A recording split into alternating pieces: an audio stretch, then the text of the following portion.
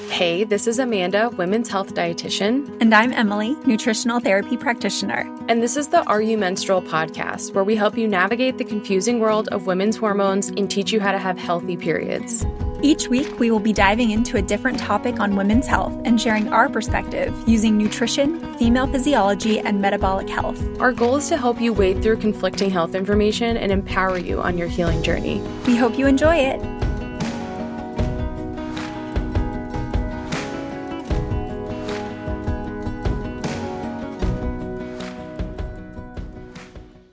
Okay, so welcome to episode 2. In our last episode, we went through metabolism and kind of broke down what your metabolism is, why it matters for your hormone health. Basically, if you have a slow metabolism, you're going to have more hormone symptoms. So we kind of promised you, okay, this is what your metabolism is. Here's how it works. This next episode, this is when we are going into how do we support it? And the biggest thing is with food and with nourishment and with enough food. And so today we are going to go into what your metabolism needs to properly function and support every other system in the body. But before we get into everything, we're covering a lot. We're jamming a lot into this episode. And we just want to ask you to try to let go of everything you've learned in the past about how to eat. And this means like how much food you should be eating, what foods you should or should not eat, and when to eat. Because we're really going to be going into like meal frequency, nutrient-dense foods, all that stuff today. And it can be really hard if you're coming in with like all these specific thoughts of this is what you're supposed to do. So try to let that go. Have an open mind. It's time to rewire your brain and rethink what it looks like to nourish your body. Because most likely it's not what you expect.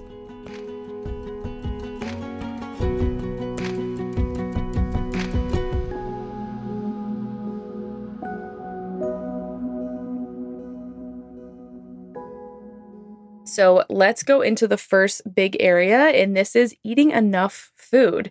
So if we are under eating, this is going to put our body in a chronic state of stress. And this is something that we see the most frequently in the women that we work with. And that's that they're not eating enough food. So their body's kind of chronically in that fight or flight state. When that happens, we're making more cortisol. We're breaking down more of our own tissues and using up a lot more nutrients like important minerals like magnesium, sodium, and potassium. And so all these things are going to affect our metabolism, going to affect our hormones, digestion, everything. So how do we know how much to eat? Do you want to go into the total daily energy expenditure a little bit, Emily? Yes. So that was a question I was just about to ask you, Amanda, is I don't feel like a lot of women know if they're under eating or, what their calorie breakdown or their macro breakdown or anything like that is, which is not necessarily a bad thing because I don't believe in tracking every little thing that you do. I think that can add more stress in a lot of situations. But there is a tool that you can use just for a short time to know if you are getting enough nourishment. And that is the total daily energy expenditure calculator. So your TDEE is basically how much energy that you burn each day. And this includes everything you do. So it's all of the vital functions that are going through your body, like breathing and pumping blood.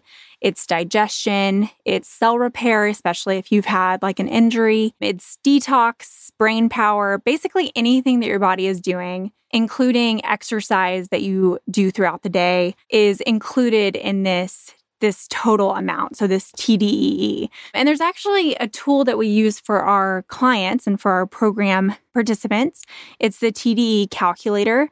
So we'll include that in the show notes. It's not totally perfect, but it is kind of a good estimate of your daily needs based on your activity level and your age and all of that. So it is useful. Yeah, it's like we're not calculators, so it's good to remember that. But when it comes to at least having some sort of benchmark, I feel like it's really helpful. And so you can like go put your height, weight, age, and activity into the total daily energy expenditure calculator. And then basically you would want to track your food for about like 4 to 5 days. You can do it longer if you want and take an average of that and then compare that. Like, is your average intake, for the 4 to 5 days, is that close to your total daily energy expenditure? Is it below your total daily energy expenditure, or is it above? And again, like not perfect, but at least it gives you a place to start. And it might, for a lot of our clients, it gives them permission to eat more. And they're kind of like, okay, I definitely was under eating. I didn't realize I was under eating by so much. And if you're eating more than your total daily energy expenditure and you're maintaining your current weight, then that would mean that it's actually higher. The measurement wasn't perfect for you. And that's totally fine. But it's a really good one to kind of understand, like, am I under eating? We get so many women that it's like, their total daily energy expenditure is like 2,400 calories and they're eating like 1,400. And it doesn't mean that you immediately start eating 2,400 calories, but that could give you the information to say, okay, I'm going to slowly start increasing my food intake and letting my body adjust to that. Most people go like too fast, too quickly. That's like my standard. Let's go to an extreme type situation. A lot of women like want to jump to that, but you'll typically feel better and it's less stressful if you kind of slowly increase it.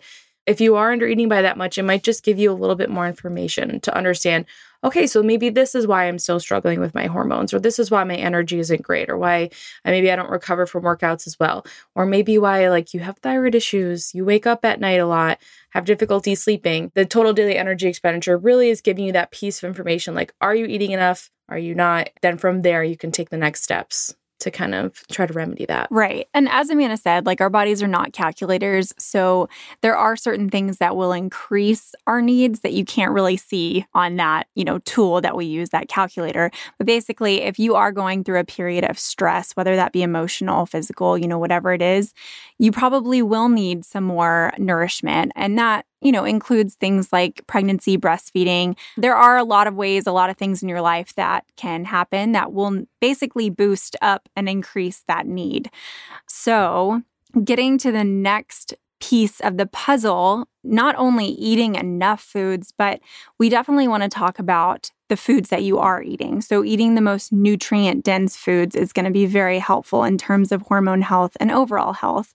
But what does that exactly mean? So what foods are the most nutrient-dense? So nutrient-dense just means that they contain a higher level of vitamins, minerals, and amino acids than other foods. When we think nutrient-dense, my mind used to go directly to, fruits and veggies, obviously. Like that's probably the most minerals and things like that I can eat, right? Just a bowl of greens, that's the best thing. But I've actually learned since, in my own nutrition education and working with Amanda, that it actually takes a lot more fruit and veggies to get the same nutrients in some animal products.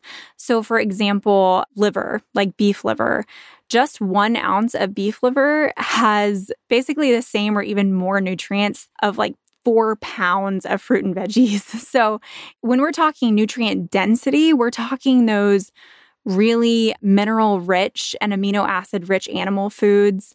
And a couple of my favorites are going to be meat. So liver kind of falls under that category, but also just any sorts of meat. I prefer red meat personally, but also things like eggs, seafood, so your fish, your oysters, those kinds of seafoods, and then dairy, which we like grass-fed dairy for just more minerals and nutrients in there. And then, of course, your fruit and cooked veggies. So we recommend cooked veggies just because, when we're talking about nutrient density too, we also want to talk about how our body absorbs those minerals and nutrients, because it doesn't really matter what you're eating. If your body can't break down those foods, it doesn't really make a difference, right? So we need foods that are bioavailable, the minerals are bioavailable and easily absorbed.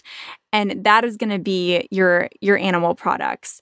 So for example, when I was in college, I felt like I was on such a good diet because I was eating a ton of plant foods, lots of salads. That was like my basic lunch every day. At night, I would have maybe a cooked sweet potato with some legumes and veggies. And this was the way I ate. But unfortunately, I was constantly bloated. I had a lot of digestive issues. My acne was probably at its worst. And the blood sugar, I was on the blood sugar roller coaster. I was actually diagnosed pre-diabetic in college. And this was around the time where I was eating the most plant foods. This is not to say that plant foods are bad at all.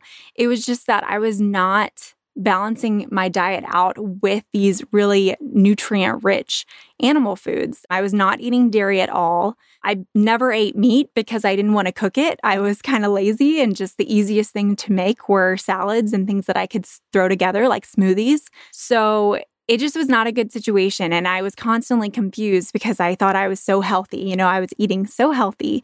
But this just goes to show that even what we think are the healthiest foods like fruit and veggies may not be broken down as well as we think, which is why we need those animal products because of the bioavailability of nutrients. Yeah, and I think it's like we do mention cooked veggies because when they're cooked, you can typically absorb a lot of the minerals from them versus when they're raw, they've got more of those phytates, the phytic acid, things that bind to minerals. So that's why we mention like cooked veggies, still very nutrient dense, especially if you can get those cooked in like a healthy fat like butter, coconut oil, something like that, then you're going to absorb those a lot better. But yeah, I think it's confusing when it comes to nutrient density of food. And something that I totally forgot to say when we were talking about eating enough, but I feel like it really resonates in this section as well, is so many people want to know, like, should I eat this food? Should I eat that food? Should I take this supplement? When in reality, like their body's going to be in a state of stress regardless because they're not eating enough and they're not balancing their meals. You know, I can't tell you even now, it's like I forget that people don't know that you're supposed to have like protein and carb at all meals. Fat's always going to be mixed in there somewhere. There's very few like fat-free like proteins and stuff. So I like forget that people still like don't always know that. And they're kind of like, oh, my energy is crazy. I'm getting anxiety later in the morning. And I'm like, what did you eat for breakfast? And it's like some sort of like cereal or toast or something, even if they're like sprouted cereals, like sourdough toast, you know, it's not like they're bad foods. It's just that I'm like, well, what can you add a protein in there? And then we'll see if you still feel anxious later. You know, there's so many things that we're kind of looking for and wondering like, why are we not maybe feeling as good as we want to, when it's like, it could just be like adding in a few of those nutrient dense foods that helps, or balancing out that meal. It doesn't always necessarily mean we need like a supplement or to go on a specific diet. Right. And I think a lot of people do focus more on, okay, what can I take out to feel better? When I think what we should be focusing on is, what do I need to add in to feel better? So it's not about restricting maybe foods that aren't so nutrient dense. It's more about adding in the ones that are, and just making sure we're kind of living a more balanced lifestyle with a variety of foods. I think variety is huge when it comes to nutrient density. And if you're someone like maybe you relate to Emily's story, I get so many people that don't know how to cook meat. So they tend to like eat it less or have like a slightly more processed version. Or if you are just, you prefer that plant-based type of eating because that's what you're used to, but you're like, I do have hormone concerns. Maybe you have PCOS, irregular cycles, or you feel like you have maybe lower progesterone, higher estrogen, then that's when you want to start experimenting. Like, maybe I will just add in some animal foods. And typically we recommend using some sort of digestive support when you first start doing that, because often when you're eating mostly plant-based and like grains and stuff like that, you don't make as much stomach acid over time. And so then you go to eat an animal food and you're like, oh, it's sitting in my stomach. I'm not digesting it well. Like, it really messes with my digestion in general, maybe like your bowel movements. So if you use like a little bit of digestive bitters, Urban Moonshine, great brand, or you could just do like 1 or 2 teaspoons of apple cider vinegar. Great option. And then I would just add them in slowly. Like, we get quite a few people that transition from plant-based to like including animal foods, and we're like, drink bone broth. Mm-hmm. That would be a great first step. Like, that's an animal food, very nutrient dense, tons of minerals, and there's protein in it. And then like gelatin gummies, you know, like we love those. We'll talk about those in a little bit. And maybe like dairy, eggs, like seafood. And then once you've gotten used to those, then you could try adding in like red meat if you feel like that's a good thing for you. So there's different ways to do it. Everyone has to experiment and find what works for them. But I encourage you, if you are kind of in one camp, like, experiment, branch out to the other one and see how you feel. For sure. So let's go into the next kind of big area. So we talked about eating enough food. That's step 1, right? And then eating nutrient-dense foods, that is step 2. The kind of third area that we want to dig into when you're building this nourishing nutrition foundation is enjoying your food and reducing stress around your food. I think that This is something that's not acknowledged enough. Psychology of Eating is an amazing company and program, and they talk a lot about vitamin P or vitamin pleasure and how important that is for enjoying our food, but also like digesting and absorbing our food. And they referenced a really great study from these researchers in Sweden and Thailand that joined forces to see how cultural preferences for foods affects the absorption of nutrients from those foods. And so they took a group of women from each country and they were fed like a typical Thai meal, which was like rice, veggies, coconut, fish sauce, and hot chili paste, which sounds like delicious. Like more hot chili paste. So a very traditional Thai meal. The Thai women enjoyed Thai food and they obviously loved that. They absorbed a good amount of the nutrients, but the Swedish women didn't. And it was really interesting because what happened is there was a metabolic impact of not enjoying the meal. And basically it showed that even though that meal was like the same nutrient density for both groups, the Swedish women did not absorb as many of the nutrients from that meal. And so it just kind of shows you like, okay, so this matters. They did the same thing where they made a traditional Swedish meal. It was like hamburger, mashed potatoes, and string beans. Same thing. Thai women did not enjoy the meal. They did not absorb as many nutrients from that meal as the Swedish women. And then kind of like the last part was they put them in blenders. They like blended up all the food and then ate it that way. And they both absorbed less, which I thought was super interesting because it's already digested a little bit from a blender. So the whole point of this is to show you that there is a metabolic impact of pleasure when you're eating, and it can actually help you absorb more nutrients. And I think sometimes we're eating foods because we feel like we should, which like I eat liver that way. I don't like liver, but I eat it because I'm like, I know this is really good for me and it's almost like a supplement. But I do think it's important to also enjoy a lot of your food. That's something that we see in a lot of the women we work with, especially in the group setting where they kind of go through the first couple steps of the program and they're like, oh my gosh, I'm actually enjoying my food. I actually have energy, and they're just a lot less stressed out when it comes to eating. Right. And, I think something I was thinking about in terms of enjoying your food too is that doesn't necessarily mean you have to put a ton of pressure on yourself each week to be excited about every single meal you're eating.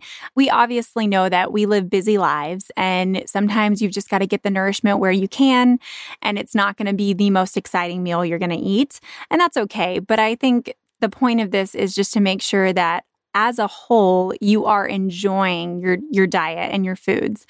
And when you sit down to a meal, it's not something you're turned off of and like, oh, I really don't want to eat this. I'm just eating it because I think it's healthy. So I think that's the point Amanda's trying to make. And it really does make a difference in how much minerals and nutrients we do absorb. So just something to keep in mind. And that's a good segue, I think, into not only what you're eating and how much you enjoy what you're eating, but how you eat matters a ton. And so that's what I'm going to just dive into really quick, because I feel like so many women, when they change this piece of how they eat, that's when they can start to see a lot of symptoms, especially digestive symptoms, disappear. It all comes back to eating in a relaxed state. So digestion is a north to south process. So it actually begins in our brain. What most people don't realize is that's where we start the digestive process, is in our brain. So when we smell food or when we get hungry, start thinking of our meal, our brain tells our digestive system and our stomach and everything that's a part of our digestive system to start gearing up for food. So we're about to get food. We need to start that process, right? So that's going to be like things like your stomach acid and your enzymes that are produced and everything that goes into breaking down your food. That starts at the very first smell or thought of food. So if we are constantly eating on the go, let's say you're not even stopping, you're going through work, you're going through the drive-through, you're on your way to something stressful, your brain is not going to send off those signals. And so digestion's already going to kind of take a back seat, right, to everything else going on in our head and our lives. So we really need to try to be in a relaxed state. This is called the parasympathetic state, instead of a sympathetic state, which is a more kind of go, go, go stressed state. Because when we are in that state of stress when we're eating, we aren't going to release those stomach acids and those enzymes.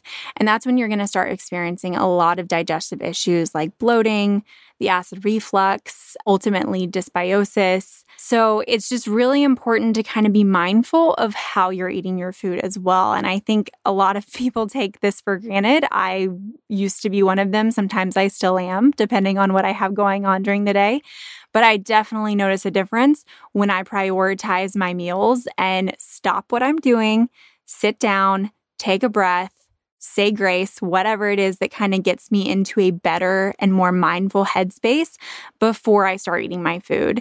And not only is this going to have health benefits, but it's also just you're going to enjoy your food more, right? You're going to enjoy that break rather than kind of being in this fight or flight mode.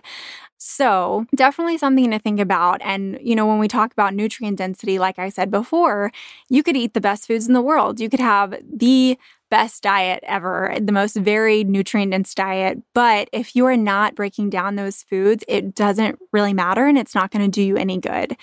Just a recommendation to actually take a lunch break. Sit down, take a few deep breaths, and relax when you're eating. I think too, like if you're someone that struggles with digestion, like if you deal with a lot of bloating or indigestion or reflux, this is one of those things where it's like, it's free to do this. Like it doesn't cost you any money.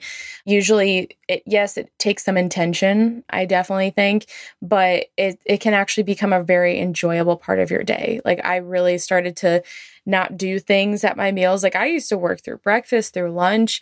Dinner was really the only one that I was relaxing at because I felt like I didn't have time. And when I started to prioritize even like 15 to 20 minutes for those meals to like sit there and like not do anything else, it makes a really big difference in my like mental health space and just relaxing and not constantly being on the go. But I've also seen in so many clients that they're like, oh, I'm already less bloated. And it's the only thing they changed. They didn't even like change any of the food that they were eating. So I think this is one that's like very underutilized. Because we're always like scrolling on our phones or something while we're eating or eating like during a meeting. And sometimes you have to do that. Otherwise, you're not going to eat. But I think if you assess your day to day and think about like, am I constantly doing things when I'm eating my meals, or is it kind of like half and half, and just thinking about I'm going to pick one meal where I'm going to eat without distractions, that's the best place to start, because then you can slowly build on that. And when you start doing it, you notice a difference. Like now, if I have to eat and do other things, I'm like, oh, this is not enjoyable. I can feel it more. Whereas if you're used to that, it's your norm. So it can be hard to change. And if you think about it, it's kind of common sense. Like my husband, he is not in a health space at all. But every time I sit down at my computer with my lunch, he's like, what are you doing? Sit at the table, get off your computer. So he's like my accountability partner. And he doesn't even know how that affects digestion. But it is just more of a cultural common sense thing that I think we've kind of lost. Yeah. It's like, it's normal to work through lunch, but think about that. See, like, where do you stand in all of this and look at your day to day. I think kind of the last really big area that we want to talk about is meal frequency. So we've talked about eating enough nutrient dense foods, enjoying your food through pleasure, and then making sure that you're not distracted at your meals. The last kind of piece of the puzzle for looking at your nourishing nutrition foundation is how often are you eating? And I know that this is a controversial one.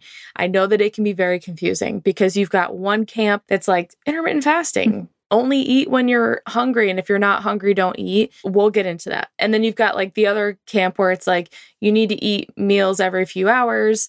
Some people are kind of in the middle and they're like, you want to give your body at least like 4 hours between meals. Is it Whole30 that they tell you to wait like 4 or 5 hours? Yes. Between meals, it's like there's a spectrum of meal frequency. And we personally fall on the part of the spectrum where it really depends on how stressed the person is and what your current health looks like. So it's meal frequency is going to look different for everyone. And especially depending on where you're at now.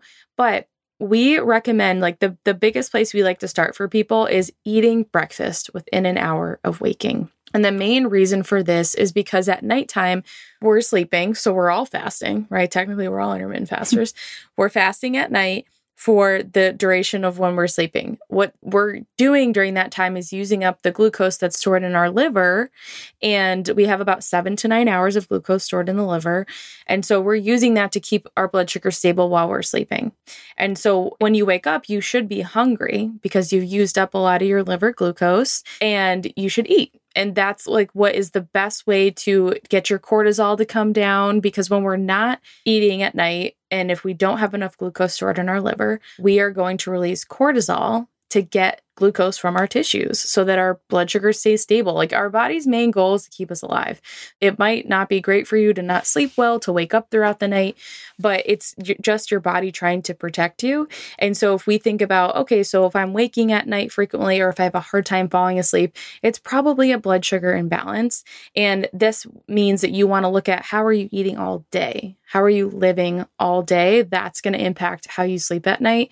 So by starting your day with breakfast within an hour, you are taking yourself out of that stress state and nourishing your body, which is what we want, because then the rest of the day, you're so much more likely to have balanced blood sugar, to feel good and have good energy, versus when we don't eat in the morning and we're fasting, then that's typically going to lead to a crash later. Okay, Amanda, I have a question though, because a lot of people will argue, well, I wake up and I'm not hungry, and the act of eating just kind of nauseates me. I really don't want to eat. What would you suggest for those types of people? It's usually because you're running on cortisol. So you're running on stress hormones. So you want to keep that in mind. And I think if you are listening to this podcast, you probably have a hormone health concern. And so this is where we have to kind of shift our thinking into, okay, so I'm not hungry, so that's not a good thing. Like, our clients, when they wake up hungry, they're excited. They're like, yes, I'm hungry. That means I'm using the right fuel and my metabolism is working. And I'm not like, running on stress hormones. So we want to think about, okay, so if I'm not hungry, I know I need to eat something. What is something even just really small that you can have first thing in the morning? This is where we really like the gummies that we make. They're gelatin gummies. I have those first thing every morning. I do eat a regular breakfast after that, but it's like I have to get up, take my dogs out, feed them, and otherwise I wouldn't be eating for at least 30 minutes in the morning. So I have the gummies first thing. A lot of our clients start with the gummies, and so they're at least having something, and then you build on that. So you don't have to force feed yourself a full breakfast, but even just having something small when you wake up is going to allow your adrenals to take a break and get you out of that fight or flight state. And I will say the gummies are delicious. So if you haven't tried Amanda's recipe, it's on Instagram and it's really good. But we'll also link to that in the show notes. So, okay, so you say to eat breakfast within about an hour of waking. What about the rest of the day? What sort of frequency do you think is the best for metabolic and hormonal health for most women? So I would say ideally eating every 3 to 4 hours. Do some women need to eat more frequently? Yes, believe it or not, they do. It really depends on the state that you're coming in. So when we get women started with our group program or one-on-one, we are really trying to meet them where they're at. And so this is when you want to assess okay, what am I currently doing? Maybe you're not eating until 10 or 11 a.m. And so you decide to add gummies in first thing. That's an easy one. Typically that helps turn on your hunger cues. Right? So it's instead of not feeling hunger and having difficulty feeling fullness, because that's usually what happens for those people, then you eventually start to notice oh, I am hungry a few hours later. So then you would want to eat something. By starting to eat, then eating every 3 to 4 hours, depending on the person. But I would really look at do you eat all your food at night? We get a lot of people that tend to not eat until later in the day, and then they eat a ton and they feel awful and they don't sleep well and their digestion's not great. So you want to start slow. So I would just say eat first thing and then try to eat a couple meals during the day. And ideally you're eating every 3 to 4 hours eventually. What we notice is most women need more support in the beginning, because we're trying to get them from a state of being in that fight or flight to actually storing glucose in their liver so they can sleep well and stay asleep at night, and getting them to make more progesterone naturally. Because if we're constantly in that stressed out state, we're not going to be producing adequate progesterone, and it typically is going to deplete a lot more nutrients as well. So it's usually more more frequent in the beginning. And then as you build up those liver stores, as you reduce stress and it builds up your own resiliency and makes you stronger, then you might find that like, I'm actually going to eat closer to the 4-hour mark.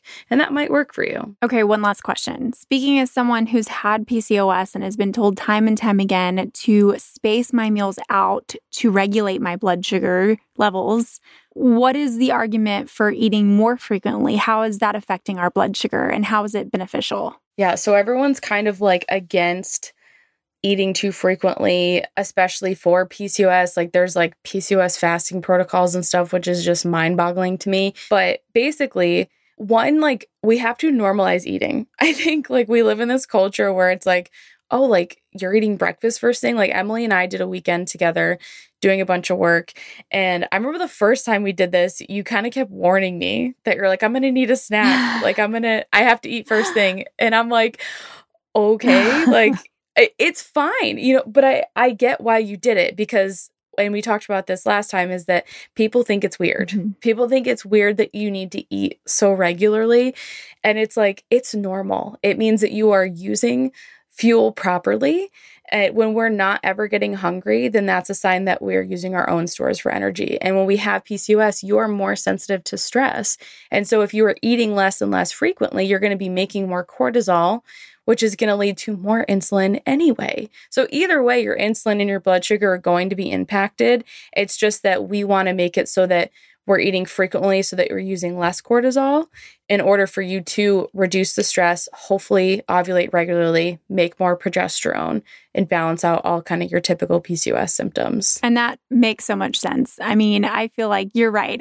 Whenever we're together, I'm like, okay, I'm going to snack now. I've actually always been that way. I've always had a pretty hefty appetite, but I feel like it's so beneficial now because now understanding that that's not something to be ashamed of or something to kind of try to reverse, to change, I feel a lot better because I know I'm doing my body a favor and giving it the nourishment it needs.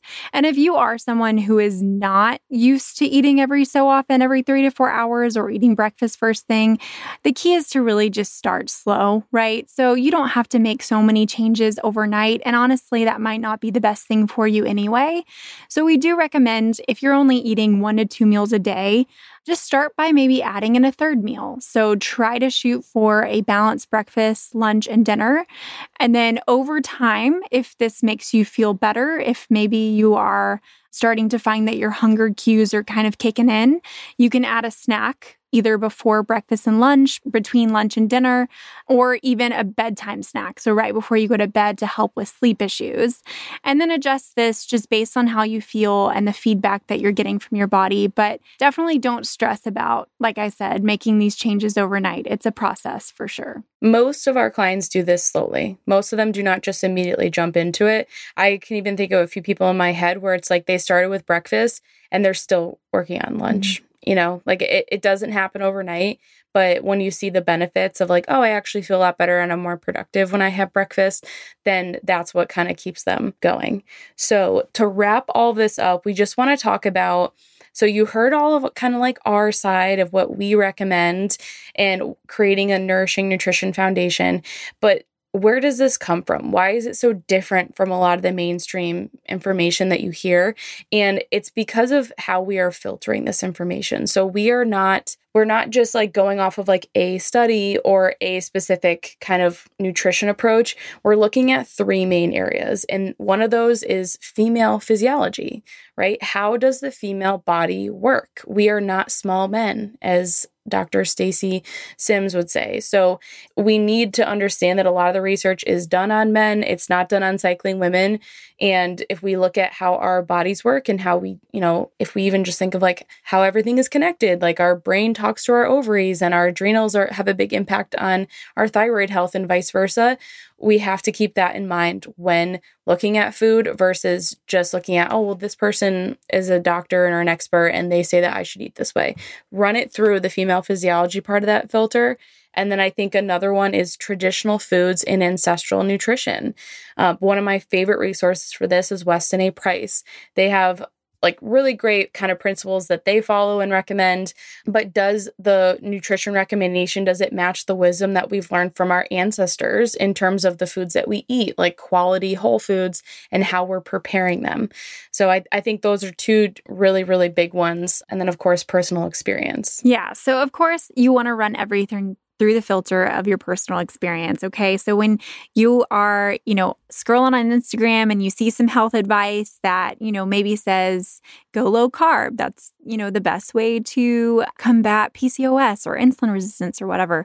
Well, check it against what you know about your own experiences. Have you ever tried eating maybe a little bit less carbs and you haven't felt so great? For me personally, eating low carb raised my cortisol and lowered my progesterone, and it just made me feel overall crappy. So I know that that's not for me, right? And I don't need a doctor or I don't need, an Instagram influencer to tell me that I'm wrong because of my personal experience. So I think it's using your own experiences with nutrition and lifestyle and really looking critically at all of the health information that you're taking in, because that's the only way at the end of the day that you're going to know if something is right for you and is relevant to your experience. So think about those three things. Does it make sense for women? How does this relate back to ancestral nutrition? And then what about your own personal experience? So our goal is just to empower you, give you this information so you can start experimenting and hopefully build your own nourishing nutrition foundation. Next episode, we are going to dig into nutrition myths. So we're going to be talking about things like dairy, sugar, coffee, all of the fun stuff. And because we know there's a lot of controversy around that, you might have even had a little heart attack when we mentioned that dairy is a nourishing food. So don't worry, we are going to go into all that in the next episode, and we hope you enjoy it. Thanks for tuning in. Thank you for listening to the Are You Menstrual podcast. We're so happy to have you here. And I just wanted to give you a quick heads up. We are launching our Master Your Minerals course coming out at the end of June. And we want to make sure that you can get access to this as soon as possible. You can join the waitlist via the link in the show notes. And this is just going to be an amazing course going into much more detail on how to analyze your hair mineral analysis and then how to build a protocol around this. So hair tests they're complex, but they are doable once you understand how minerals work synergistically together and then why the hair differs from the blood. So we cover this and so much more in the course. Make sure that you sign up for the waitlist in the link in our bio.